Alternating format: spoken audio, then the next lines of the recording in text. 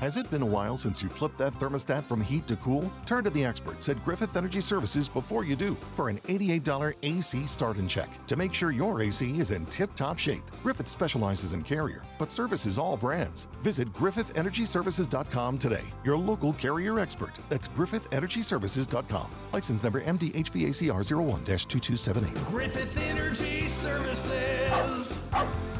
Doggone dependable. Imagine, if you will, a place where the macabre and humor flow amicably. A place where UFOs land and monsters are real. A place where you say to yourself, I want to believe.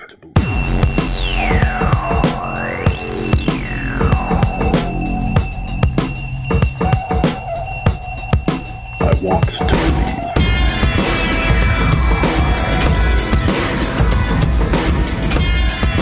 Should we get into the holiday spirit? Like, ho, ho, ho. Ho, ho, ho. You try it. No. Oh, you know what I'll do? I'll get some sleigh bell things jingling. Welcome to a special holiday edition of the I Want to Believe podcast. I'm Nomar Slevik. I'm Kyle Sawyer. And today, we've got a story of a mysterious figure that made itself known around 62 years ago. And it ain't Saint Nick, yo. Got nothing for me? But first, all of our I Want to Believe social media and email are now in the show notes.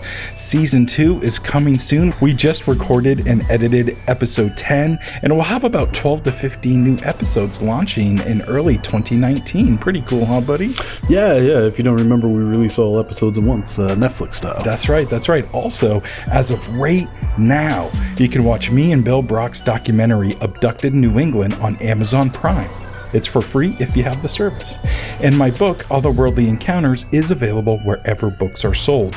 Through Amazon or bullmoose.com are the cheapest ways, or you can PayPal me directly for a signed copy, and all proceeds go directly to the author.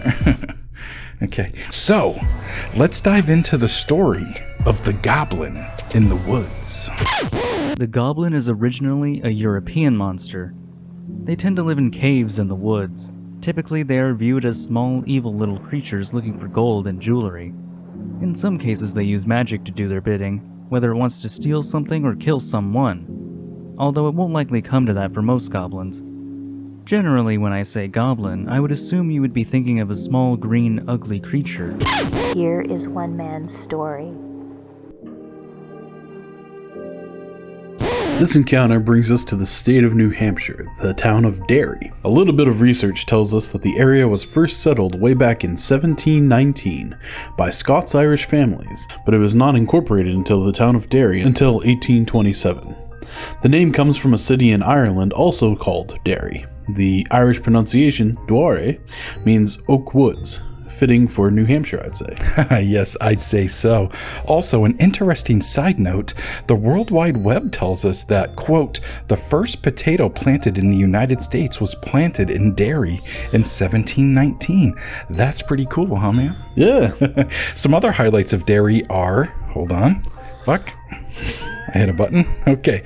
It is the location of two of America's oldest private schools, Pinkerton Academy and Adams Female Seminary, which is actually now closed. The town at one time manufactured linen and leather, and from 1900 to 1911, poet Robert Frost lived with his family on a farm in Derry, purchased for him by his grandfather. The farm is now a historic landmark and state park and is open to the public for tours, poetry readings, and other events. Now, all that is definitely cool, but I have a bit of info that I think you'll find interesting, especially given the story that we're about to tell. The town of Derry has a nickname. Care to take a guess? I have no idea, man. What is it? Do you know who Alan Shepard is? I'm sorry to say I don't. Shepard was an astronaut, and he was the first man from the U.S. in space, which happened in 1961. And he actually walked on the moon in 1971. Also, he was born in Derry, New Hampshire. The town has since been dubbed Spacetown to honor their celestial sun. Pretty cool. That is pretty cool, and very appropriate, like you said, considering the story, which happened 5 years before Shepard was shot into space. On December 15, 1956, Derry resident Alfred Horn was out in the forest looking for the perfect Christmas tree to bring home for the holiday. Writer Peter Muse wrote, "As you all know, weird things can happen when you're out in the woods by yourself in any season, but late fall and early winter are prime times for weirdness. The days are short, the sun is low in the sky, and those entities that like the darkness are more likely to make an appearance." Horn went into the woods alone, but after a while he felt like he was being watched. He put down his axe and looked around. The air was still. He could see his breath as he looked through the trees. He squinted his eyes at first, unsure of what he was looking at. He walked towards the trees a few feet and gasped at what he saw. Muse wrote, "There was someone, or perhaps something, standing nearby, watching him as he worked. The entity was about 2 feet high. It had a large head with big floppy ears. In place of a nose, it just had 2 nostril slits, and its eyes were covered with nictitating membranes, like a snake's. To make things even stranger, the entity was green, stark naked, and had stumpy arms and toeless feet." Holy shit, dude, that's scary. And it totally reminds me of the goblins of Kentucky. Weird. Well, after Horn spotted the creature, they stood there and watched each other for over 20 minutes. Horn then thought that no one would believe what he saw and actually tried to apprehend the little creature. Muse wrote, "Horn decided to capture it. He realized that no one would believe him unless he had the little green humanoid as proof. But as he tried to grab the entity, it emitted loud, blood-curdling shrieks. Horn fled from the woods in panic, leaving the little green man behind. To his surprise, his family believed his story, and all went back out a couple days later to try and find it, but they were unsuccessful. So Kyle, I ask you, what do you think that little entity could have been? Like I said, it reminds me of the Kentucky Goblins. Any thoughts?" Yeah, I mean, I'm really not sure what that could have been. I mean, there's nothing really that would fit that description or anything like that. Yeah, that I can think of. I completely agree. It's also reminiscent of that other goblin story that we talked about from the 2000s that was also included in the Goblins of Kentucky episode. But this type of description, especially being 2 feet high, it doesn't bring about a lot of other comparisons. Now, what's interesting is that maybe Derry could be considered Irish land, and what is something that's short and green that's maybe mythical and well known in Ireland? That could be a leprechaun. They don't usually walk around naked. Yeah, or have like reptilian features. Yeah. So, I mean, even that's a stretch, right? So, this seems pretty silly, but Muse had a theory of his own, and since it's the holiday season, perhaps it's appropriate. He wrote, "Because it was seen 10 days before Christmas and Horn was out chopping down Christmas trees, I like to think it was a renegade Christmas elf. Perhaps it had wandered down from the North Pole and got lost in the New Hampshire woods. I don't know, man. An elf, really?" Well, I think maybe he was kidding, but I mean, there are actually stories of elves all throughout the world.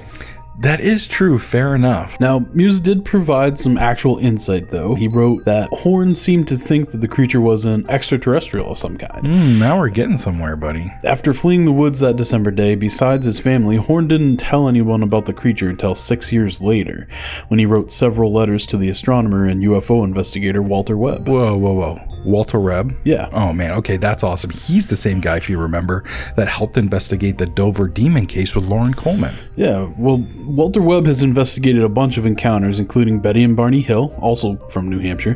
Cool. Webb's investigation, much like the Dover Demon, has ultimately been classified as unknown, but Muse wasn't so quick to give up on his elf theory. He wrote, "For one thing, the line between extraterrestrials and fairy folk is blurry, at least in my opinion. They both tend to be small, they both often have disproportionately large heads, and they both like to abduct people. But more importantly, Derry, New Hampshire has a tradition of fairy folklore. The town was settled by Scotch-Irish immigrants, and they seem to have brought their fairy lore to America with them. Written legends about a Derry fairy date back to the early 20th century. Descriptions of the fairy are vague. In some stories, she is a beautiful lake-dwelling fairy queen named Cianetto, but in other stories, a wizened, wrinkled wood nymph appears.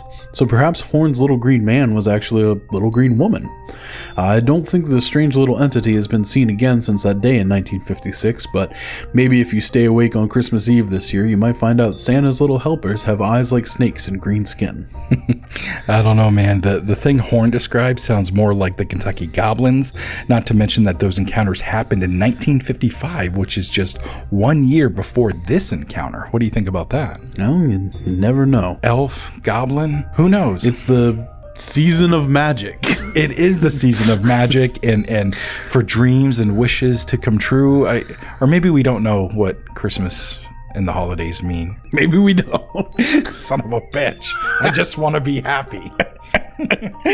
That's really all we got on the Goblin in the Woods. Is it an elf? What did Alfred Horn see that day? I don't know, but to each their own, and just have a great holiday season. Yeah. And we'll be back in 2019 with a slew of new episodes for you. Yeah, can't wait. All right, till next time. Till next time.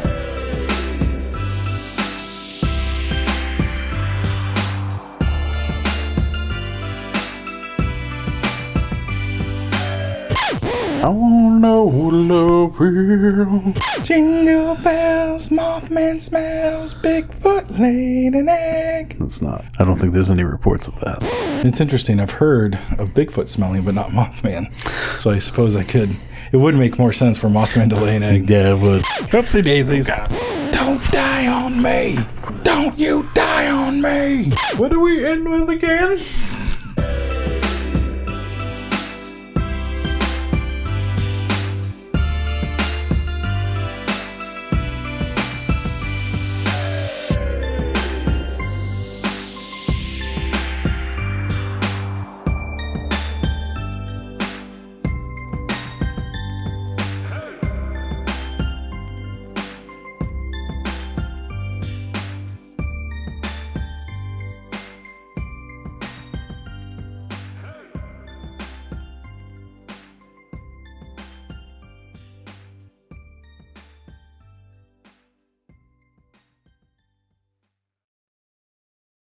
I think what flavor of these new Dunkin' Coconut Refreshers you get says a lot about you. Really? What's it say about me? Well, you got the refreshing golden peach because you're vibrant, fun, and positive. Oh, what about me? The bold purple pomegranate means you're vibrant, fun, and positive. I take it I got this delicious pink strawberry because I'm vibrant, fun, and positive.